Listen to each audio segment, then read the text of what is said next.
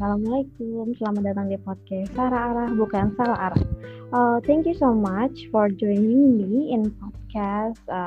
Hari ini ada Kak Oka yang jadi bintang tamu kita hari ini dari dunia psikologi, bidang yang sangat-sangat dibutuhkan waktu lagi kayak gini ya, di tengah-tengah pandemi COVID, juga di awal-awal new normal, di mana semua orang tuh masih agak stres, kan nggak cuma dari orang dewasa, anak-anak juga stres karena harus berdiam diri di dalam rumah dan nggak ketemu teman-teman. Kali ini tuh kita pengen ngebahas tentang building resilience bareng Kak Oka. Nah, Kak Oka ini tuh sedang menempuh pendidikan master psikologi ya Kak.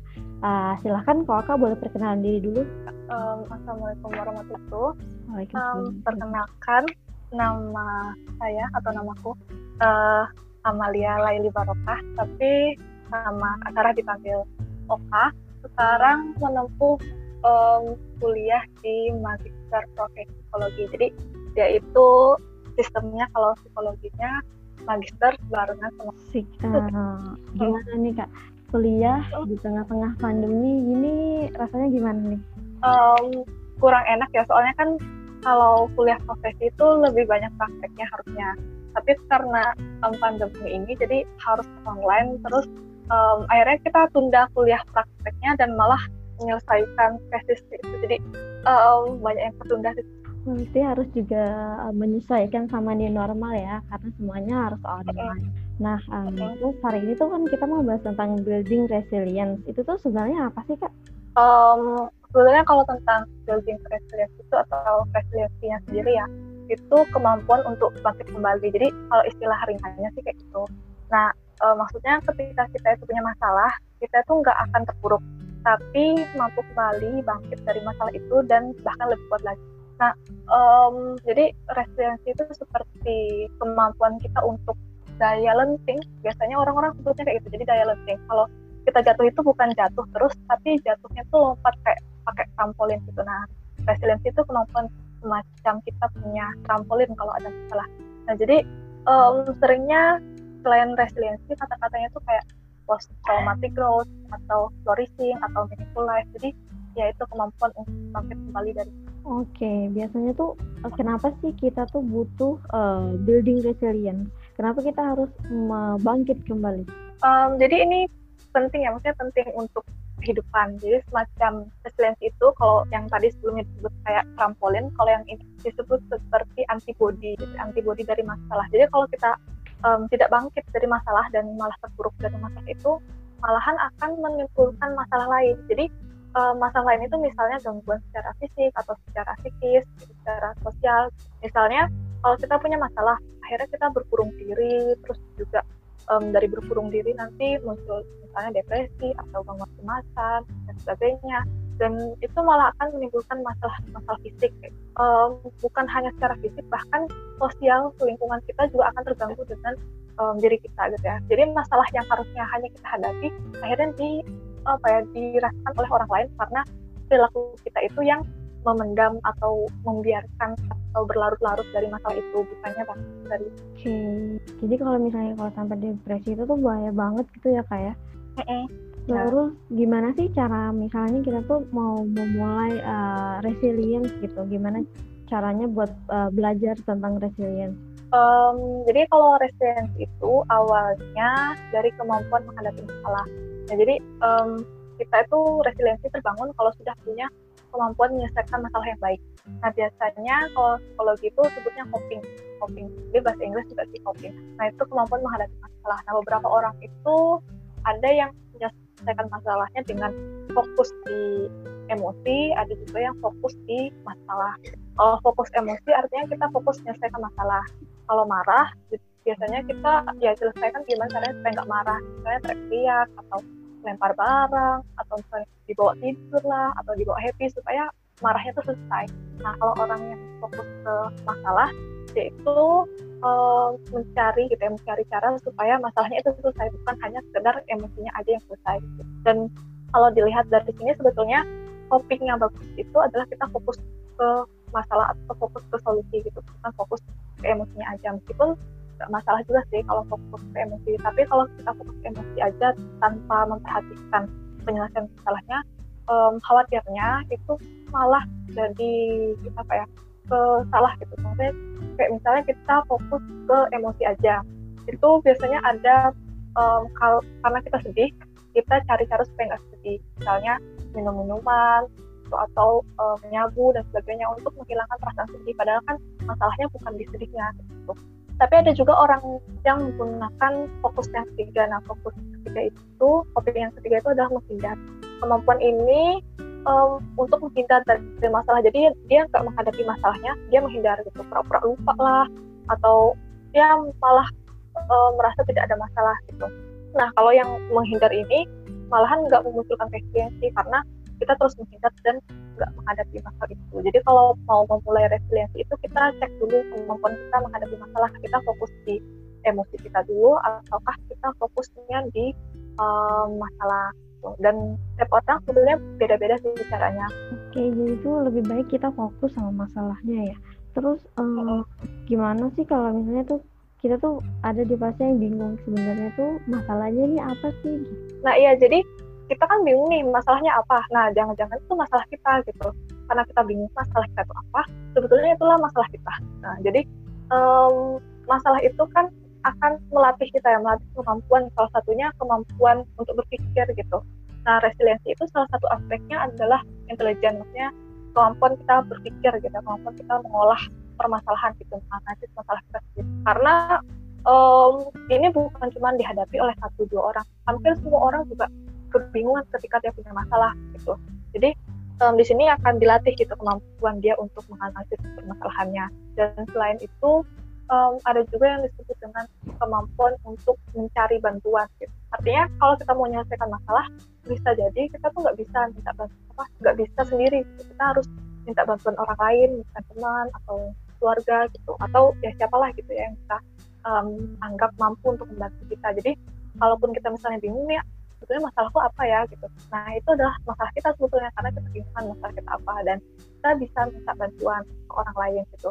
Jadi sebetulnya sedih juga kalau ada orang-orang yang dia punya masalah tapi kemampuan berkomunikasi dengan orang lain, keinginan untuk meminta bantuan itu kurang. Jadi akhirnya dia terkurung dengan masalahnya itu. Berarti kalau misalnya kita ada di lingkungan bersosial gitu, berarti kita harus belajar sensitif gitu ya. Mungkin ada teman-teman di sekitar lingkungan kita tuh yang mungkin lagi kebingungan mencari masalahnya, terus kita harus bantu mengidentifikasi masalahnya gitu ya Kak ya. Iya, jadi lingkungan itu juga faktor penting dari resiliensi. Orang-orang yang punya lingkungan bagus cenderung punya resiliensi yang bagus. Jadi kayak misalnya keluarganya suportif atau teman-temannya suportif, biasanya dia punya kemampuan resiliensi yang bagus. Tapi nggak berarti orang yang punya lingkungan yang buruk juga nggak punya kemampuan resiliensi, cuman ya emang beda gitu. Jadi harus dua-dua sih, bukan hanya dari orang luar tapi diri. Cuman kalau misalnya kita sebagai lingkungan ya kita berusaha untuk suportif kepada teman kita. Nah, kalau misalnya diri kita yang punya masalah, kita harus ngomong gitu ke orang lain kalau kita punya masalah.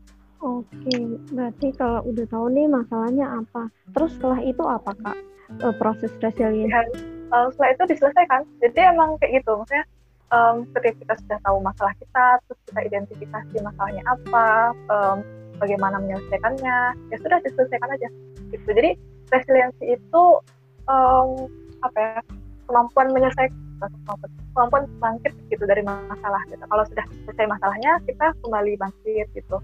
Dan resiliensi ini artinya berulang-ulang. Setiap kali ada masalah, kita bangkit, ada masalah lagi bangkit. Jadi kita harus bangkit terus ya Kak ya. Terus gimana sih caranya tuh kalau misalnya tuh kita tuh pengen tahu apakah kita tuh udah berhasil melakukan resiliensi atau belum gitu? Apa baru sampai tahap mengidentifikasi masalah, atau kita ini udah sebenarnya udah berhasil mencapai resiliensi, cuma ada masalah lagi baru yang datang gitu. Itu gimana caranya kita tahu? Iya, jadi kalau yang kayak gini biasanya kalau di psikologi itu ada kayak skala resiliensi. Cuman ini kan susah ya, karena kita hanyalah orang biasa gitu. Jadi biasanya untuk mengidentifikasi tentang resiliensi itu kita melihat dari diri kita sendiri gitu. Kayak tapak tilas kehidupan kita. Sebetulnya sejauh ini ketika ada masalah apa sih yang kita lakukan kayak gitu? Apakah kita sudah menyelesaikan masalah kita? Gitu? Apakah kita sudah bangkit dari masalah kita sebelumnya? Dan tidak ada yang bisa menilai apakah seseorang itu resilient atau enggak gitu. Jadi diri kita sendiri yang menilai apakah kita itu sebetulnya sudah bisa resiliensi atau enggak gitu. Tapi biasanya ciri utama seorang yang resilient itu dia punya cara pandang hidup yang positif, cara pandang positif dan memaknai masalah dengan. Nah, sudut pandang ini bisa membuat seseorang beraktivitas dan menjadi lebih kebal dari negatif. Artinya, kalau dia punya sudut pandang yang positif, kalau dia punya masalah, dia bisa memaknai masalah itu dengan pandangan yang positif juga. Akhirnya dia bisa melakukan aktivitas lebih baik. Kayak misalnya sekarang kan COVID ya, COVID itu kan masalah. Akhirnya kalau COVID itu, kalau kita memandangnya masalah dan dari segi negatif, kita akhirnya stres, gitu, takut dan sebagainya, cemas. Nah, tapi kalau orang yang sudut pandang positif, awalnya mungkin sedih, namanya kan kalau sedih kan nggak apa-apa ya. Jadi mungkin sedih gitu, tapi kita lihat ada peluang-peluang apa yang bisa kita lakukan dan bagaimana bisa terus hidup dalam keadaan pandemi. Jadi bukan berarti orang resilient itu nggak sedih, enggak, tapi orang resilient itu juga bisa sedih, cuman sedihannya itu dimanfaatkan untuk bisa bangkit gitu, bukan digunakan untuk terus-menerus sedih, mengurung diri. Karena sekarang kan banyak ya kayak misalnya dia bunuh diri dan sebagainya, COVID karena dia nggak pergi kemana-mana gitu. Padahal kan kalau misalnya punya sudut pandang yang positif, dia dengan kesedihan itu bisa melakukan banyak hal. Jadi kalau sudah resilient itu kesedihannya nggak berlangsung lama gitu lah. Ada ini nggak sih Kak, tenggat waktu misalnya seberapa lama sih kita tuh boleh misalnya 1-2 hari kita boleh sedih, tapi hari ketiga udah harus bangkit lagi. Tuh ada ini yang nggak sih ukuran standar harinya, ketika misalnya berarti orangnya udah punya resiliensi, berarti dia udah punya standar hari tersendiri. Kalau misalnya sedih ya misalnya 1-2 jam sedih, terus setelah itu bangkit lagi kayak gitu, atau gimana? Itu setiap orang beda-beda. Jadi kalau di psikologi itu nggak ada standar berapa hari, ini sehari itu nggak, kecuali untuk penyakit ya. Tapi kalau kayak semacam kondisi begini, setiap orang sih yang menentukan dia, aku capek gitu ya, butuh waktu istirahat 1 hari gitu, misalnya butuh waktu istirahat 1 jam kayak gitu. Itu tergantung dari orangnya sendiri. Karena khawatirnya gitu ya, kalau kita istirahat yang terlalu lama, itu nanti merusak kegiatan kita lainnya gitu. Jadi nanti pembahasannya sampai ke manajemen waktu gitu. Jadi resilience ini memang itu tadi, kemampuan kita untuk memikir gitu, intelligence kita itu supaya tidak rusak gitu ya, tidak rusak hari-hari kita hanya karena kesedihan atau hanya karena keterpurukan. Dan setiap orang sih punya batas waktu yang masing-masing. Harapannya aja jangan sampai terlalu lama dan malah menimbulkan penyakit psikis misalnya, kayak dia sedih dalam waktu 6 bulan, itu sudah cukup masanya untuk diagnosis depresi gitu. Jadi jangan, sebisa mungkin jangan terlalu lama kayak gitulah. Jadi bukan hanya sekedar waktu, tapi juga apa yang dia lakukan saat sedih. Misalnya ketika dia sedih cuma 1 jam atau sedih cuma 1 hari, tapi nyambi 1 hari itu dia minuman alkohol misalnya, atau selama 1 hari itu dia tawuran kayak gitu. Jadi bukan hanya waktu, termasuk juga perilaku dia selama sedih itu seperti apa. Berarti tuh kita tuh kayak ibaratnya tuh harus cepat-cepat move on gitu ya Kak ya. Resiliensi itu sama move on tuh sama nggak sih atau beda? Kurang lebih sih. Kalau move on itu kan istilah populer ya. Jadi kurang lebih sama antara resilient dengan move on gitu. Jadi kalau move on itu mungkin istilah lainnya kayak mengikhlaskan, melepaskan, nggak sih? Jadi kayak gitu. Kalau resiliensi itu ya gitu, jadi easy going. Kalau ada masalah gitu ya, itu bisa terus berjalan gitu ketika ada masalah. Terus sampai kapan sih Kak sebenarnya kita tuh harus misalnya melakukan resiliensi gitu, harus sampai kapan gitu? Kan kadang tuh ada orang ada rasa jenuhnya gitu, kok masalahnya datang lagi, padahal itu udah rasanya udah bangkit.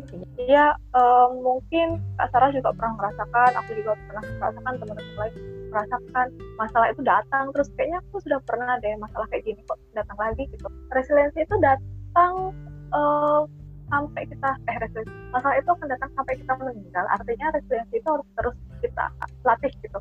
Karena resiliensi itu kayak belajar gitu. Jadi kita belajar menyelesaikan masalah gitu, belajar untuk bangkit gitu. Dan masalah itu akan datang terus-menerus. dan levelnya juga makin naik. Jadi resiliensi pun harus terus ditingkatkan. Artinya kok masalah nggak selesai ya, masalah mungkin selesai kalau kita sudah meninggal mungkin gitu. Jadi resiliensi itu harus terus diupayakan gitu. Makanya jangan berpuas diri hanya karena merasa oh ya sudah aku nih udah resilient nih, aku sudah berpikir positif gitu.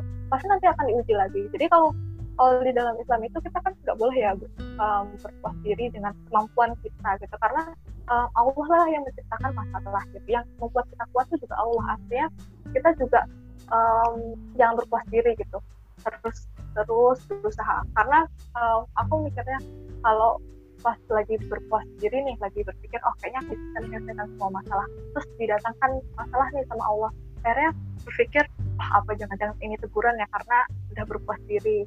Jadi resiliensi itu terus dilakukan sampai gitu. Oke, Kak. Ini tuh topiknya tuh menarik banget ya tentang resiliensi. Cukup singkat perbincangan kita hari ini tentang resiliensi. Bagaimana memulai building resiliensi. Semoga apa yang kita perbincangkan hari ini bersama Kak bisa bermanfaat buat teman-teman yang lain. Terima kasih juga buat Kak yang udah menyempatkan waktunya buat main ke podcast kita. Semoga yang mendengar podcast kali ini bisa lebih mendapatkan arah kemana setelah itu. Karena prinsip resiliensi kita itu harus bangkit lagi, menemukan arah selanjutnya harus kemana. Gitu ya Kak? Ya. Oke, Kak. Terima kasih. Assalamualaikum warahmatullahi wabarakatuh. Waalaikumsalam.